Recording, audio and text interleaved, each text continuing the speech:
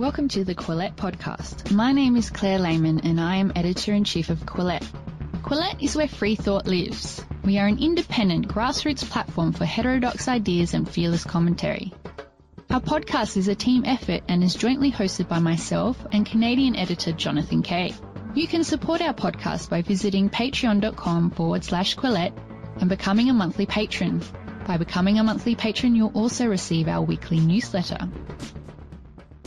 Welcome to the Quillette podcast. I'm Jonathan Kay, and I come to you amidst the tumult of many red-hot culture wars over abortion, gender, the January 6th riot in the United States, COVID. But today we're not going to talk about any of those things, even if my guest, famed evolutionary biologist and author Richard Dawkins, is no stranger to such debates. Instead, we're going to talk about his new book on the science and wonder of flight. In Flights of Fancy, Defying Gravity by Design and Evolution, he takes us through an expertly explained and beautifully illustrated exploration of some of nature's most astonishing flying creatures, from the 6-meter wingspan of the Argentavis down to the tiny hummingbird, and the various insects, dinosaurs, and even glider-equipped rodents and fish that use principles of flight to travel through the air. And we humans make an appearance as well, not only as creators and pilots of manufactured flying craft, but also as dreamers and myth-makers, fascinated by the balletic feats we observe in the skies above us. Richard Dawkins joined me from his home in Oxfordshire. Here's the recording of our interview. Why flight? Why not burrowing or running or hopping? Oh, well, that would be very nice too. I mean, I could imagine that for the next book or the one after. Okay. The book is about dreaming of flying, and that many of us do dream of it and try to design machines to do it. I think it's a fairly obvious topic for a biologist interested in science generally to tackle. It isn't just dreams. In some cases, it's delusions. You talk about Sir Arthur Conan Doyle, author, of course, of the Sherlock Holmes books, and he was quite convinced, and even wrote a book about it, that there exist fairies, tiny little human beings with wings. He wrote a book called The Coming of the Fairies. This is a kind of obsession. Astonishing, because he was a scientist. He wrote books. Both Sherlock Holmes and Professor Challenger are his heroes, and they're both highly rational men. It's very hard to understand. I mean, I think he was writing at a time when the camera could not lie. And of course, nowadays we know it's very easy for the camera to lie. That's a partial excuse, but it's rather hard to excuse such incredible gullibility. I mean, as I think I said in the book, he should have thought to himself, if they were human, little humans, they must have evolved from apes the same as the rest of us. So how did that come about? I mean, where did the wings come from? All that sort of thing should have occurred to him as a scientist, as a doctor.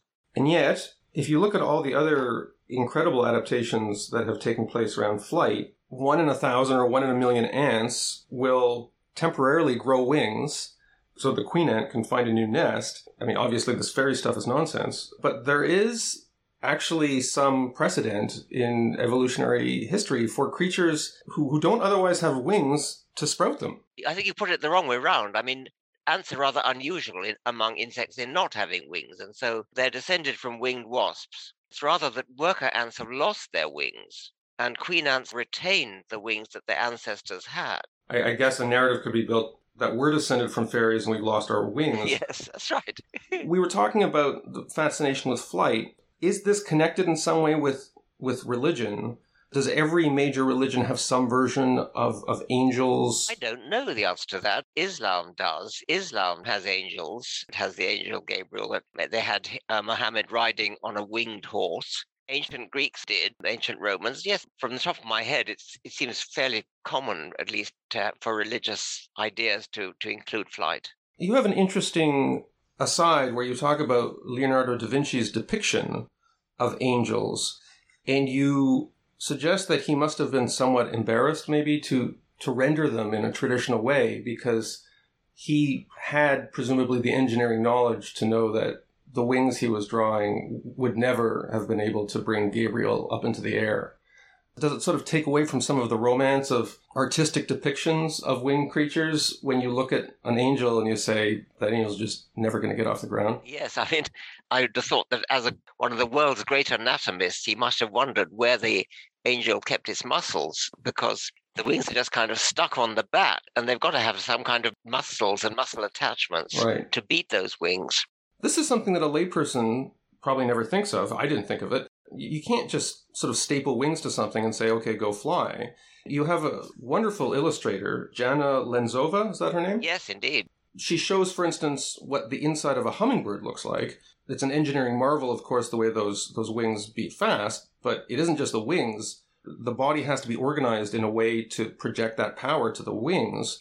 Let's say humans did have giant wings. What would have to happen to the rest of our body to support those wings beating? If they were like birds, they would have had to have had a huge pectoral muscle on each side and a gigantic keel to fasten the pectoral muscle to. What does that mean by keel? A breastbone sticking out in front. So if you think about a chicken, which is not a great flyer, but nevertheless it has very big breast muscles, and those breast muscles are attached to a keel, which is a bone sticking forwards. I mean, it looks like a keel of a yacht. Like where our sternum is? Yes, that's right.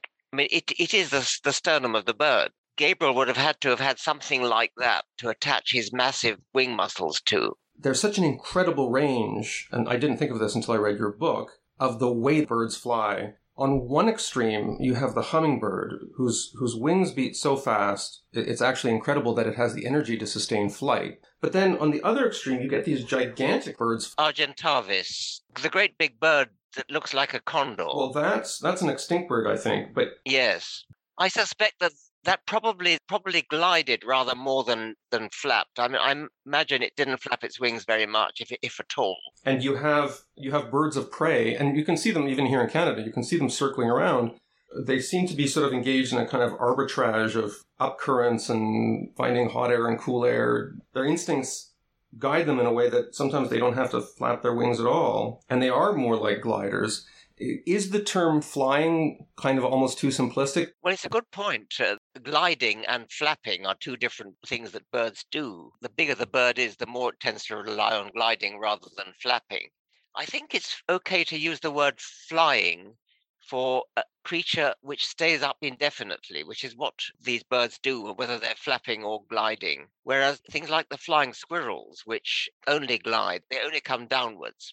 They start high from a high tree, and they glide downwards towards a lower tree. So that you would not probably want to call that flying. But something like a vulture, which uses thermals to spiral upwards and then glides to the next thermal. And they can flap as well, but even if they didn't flap, I think you would want to call that flying, because they can stay up indefinitely. And then you have this incredible example, God, I'm going to mispronounce this, the Quetzalcoatlus. Yes. As big as a giraffe. I think you say it was probably the biggest living creature that ever was able to sustain powered flight. There's one theory that it used a kind of pole vault technique to get into the air. It's almost like a vertical takeoff and landing thing on a modern aircraft. That's really because of the riddle of how it got off the ground. Coming from a high cliff, it would have been easy, just launch itself off like a hang glider. But if it ever did get stuck on the ground, the question is how would it actually get up?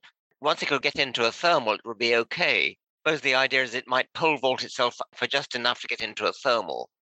But then on the other extreme, you talk about, I didn't know this, swifts. They spend, you say, almost their entire life in the air? They even copulate in the air, yes. Copulating is one thing, I can see that. But how do you sleep in the air? Well, they manage it. The one thing they don't do is nest in the air. I mean, they've got to come to land in order to nest, and they nest in high places. Can birds sleep while they flap their wings? Like, can they put their wings on kind of autopilot? So they're flapping their wings in their sleep. Yes, I think so. I mean, they certainly fly when they're asleep. You also have a section, shoebill storks, giant moas. These are extinct, gigantic. This one's called a terror bird, a capybara. No, capybara is not a bird. Capybara is a sort of giant guinea pig. Yana had the picture of the terror bird, which she imagined was about to eat a capybara. Okay, I misinterpreted that. The pictures here are very evocative, and it does look quite terrifying. How did these things go extinct? Because at one point, presumably, they did have the power of flight. So they had the power of flight.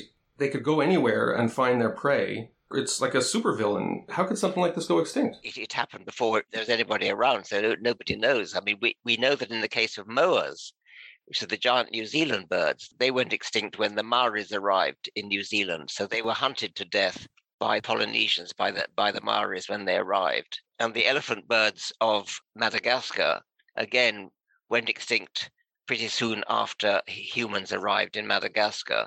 I mean, those two birds went extinct sufficiently recently that we kind of know how it happened. One odd, to my mind, phenomenon that happens is on small islands where there aren't predators, birds lose their power of flight. It frequently happens, yes. Could you explain the reason why you get this, I guess, reverse evolution process? What's interesting is they retain the impulses. So you talk about birds, their wings shrink, but they still put them out to dry.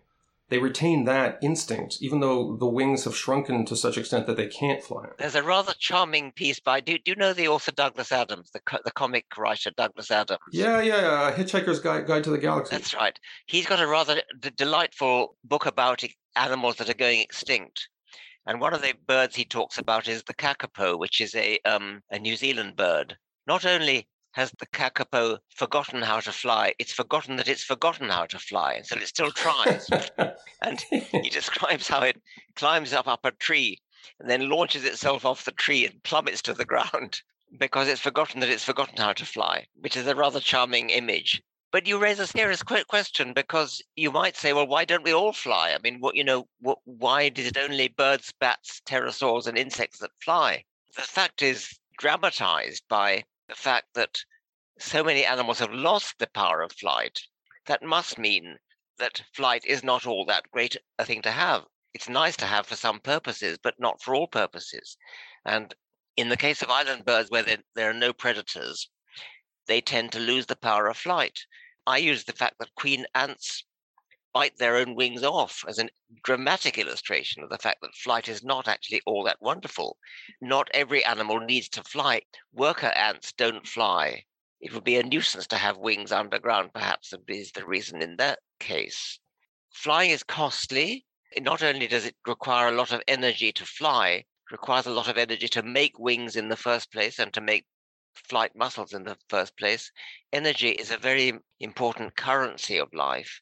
So it really does seem as though flight is great for certain purposes, but if those purposes are not there, then the animals will not fly or will actually lose power of flight.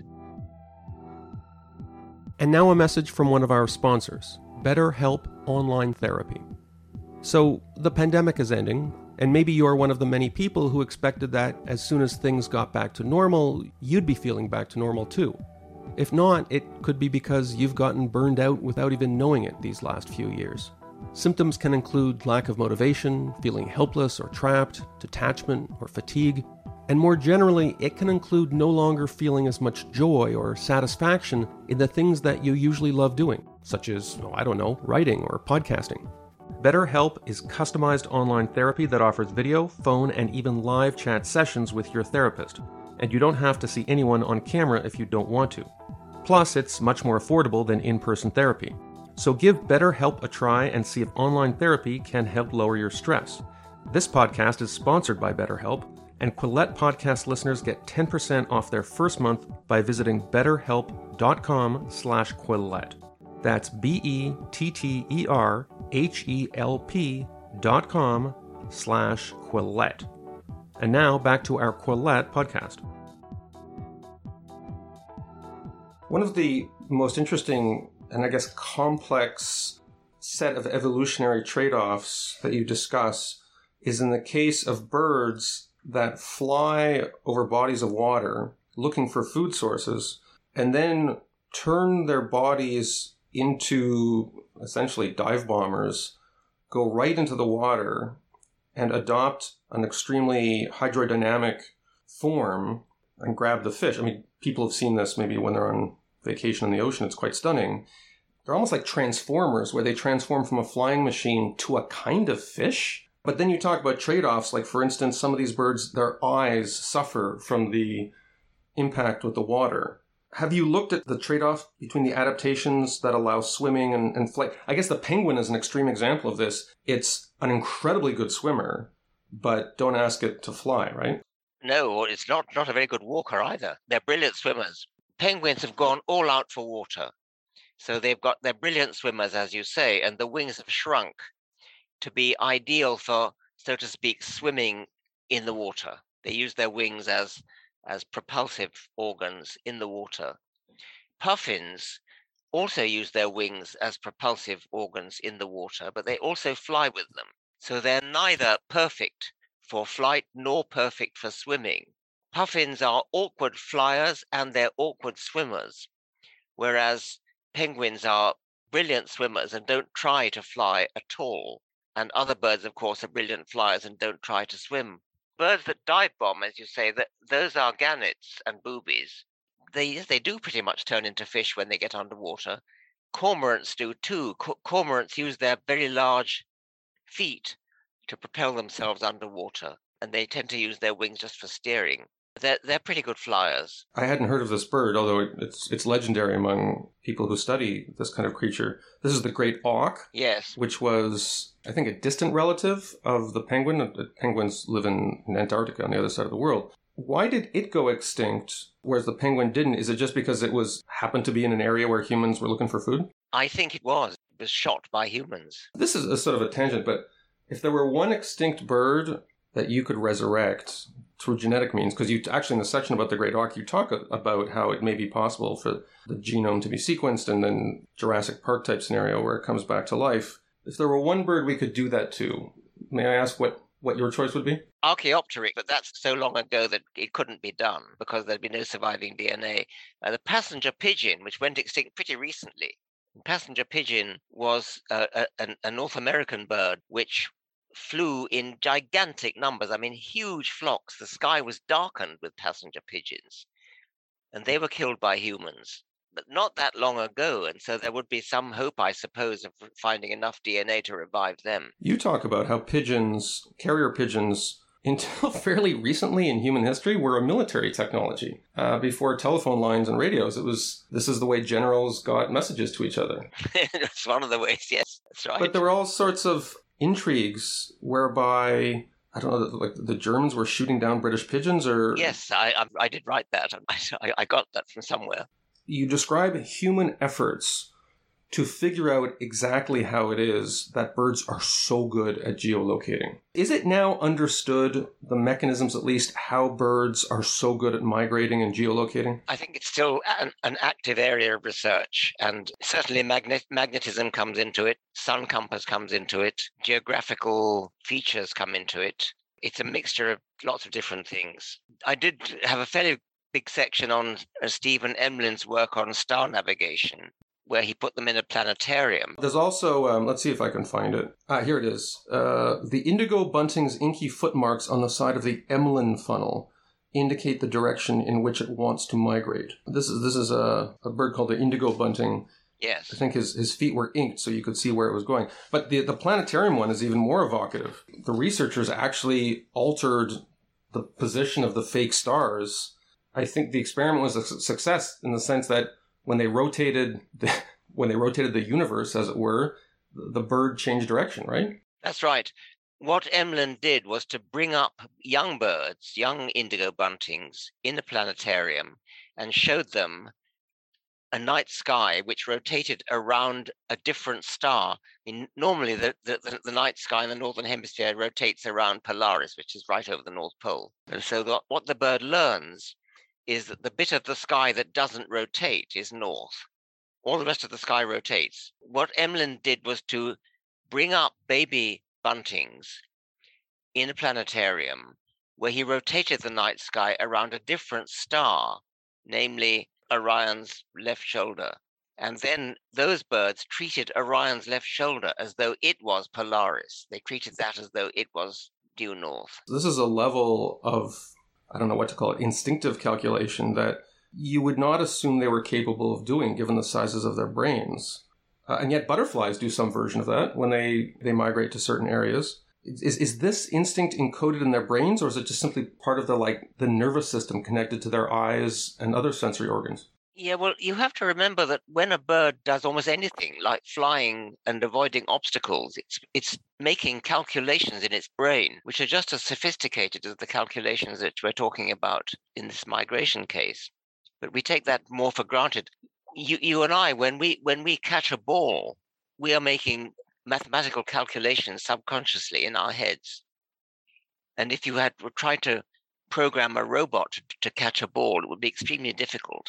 And yet our brains do it subconsciously. And so similarly, bird brains are doing a subconscious calculation. One takeaway from the book was an appreciation of the common feather. There's one picture that shows a bat side by side with a bird and their innards, and the bat's bones extend out to the tip of the wing. Yes. Which is kind of the way an engineer would design it. Yes. But then you have that side by side with a bird. It's on page 96 of your book, the illustration. The bones of the bird only go out about maybe a third or halfway down the wing, and the rest of the structure is made up of feathers. Yes. Could you explain a little bit about the engineering of how sheaths of feathers sort of duplicate the effect of a rigid or semi-rigid engineering surface? Well, feathers are wonderful things because they're kind of stiff in a way, but flexible also. And so they have great virtues which bone doesn't have. Because birds' wings are made of feathers, they can alter the shape in a way that it's difficult for a bat to do. Feathers are very complicated structures. They have a spine up the middle, and then they have these side branches, and they have little combs, little hooks. You can tell if you take a feather and pull the branches apart, then you can zip them up together again. They really are like zip fasteners. That's one of the reasons why birds spend so much of their time preening their wings to keep the zipping correct. The feather is a wonderful thing, and it enables birds to fly very successfully. When you see a bat fly, there is something recognizably non-bird-like about the way a bat flies, although I don't think I could describe it. It's sort of like jitters and careens back and forth. And from what I've seen, bats don't typically fly at high altitude. Is that difference in flight pattern connected to the different structure of their wings? I would suppose so. I like you, I notice a difference in flight pattern, but it's an intuitive thing that's hard to describe, and I'm not sure what that's due to. At one point, you mentioned that there was only 4 decades that passed between the Wright brothers' first powered flight and the advent of supersonic flight in the middle of the 20th century. So this incredibly rapid pace of technological change. But in my lifetime, there hasn't been that much change. You know, when I was a kid, to go from Montreal to Miami was 3 hours. 50 years later, it's still 3 hours. Has human flight plateaued? This has always been a subject of science fiction, is sort of like everyone would have their own personal plane or helicopter. You have this one picture, this amazing thing, it's called the Gossamer Albatross. It's this incredibly lightweight construction, I think it's 30 meters from tip to tip, and I think this incredible athlete was able to pedal it across, I think it was the English Channel, which I thought, oh, that's cool, maybe we'll all be able to do it one day. But then I found out that the whole plane, including the pilot, was 98 kilograms, and the only way they were able to do it is with this incredibly lightweight pilot, incredibly lightweight high-tech plane, probably a team of engineers. I mean, I myself, I'm not quite 98 kilograms, but I think I'm 90 kilograms, so the whole plane would have to weigh 8 kilograms, and I'd probably generate half the power of this guy. I'd be like the Gossamer toad or something.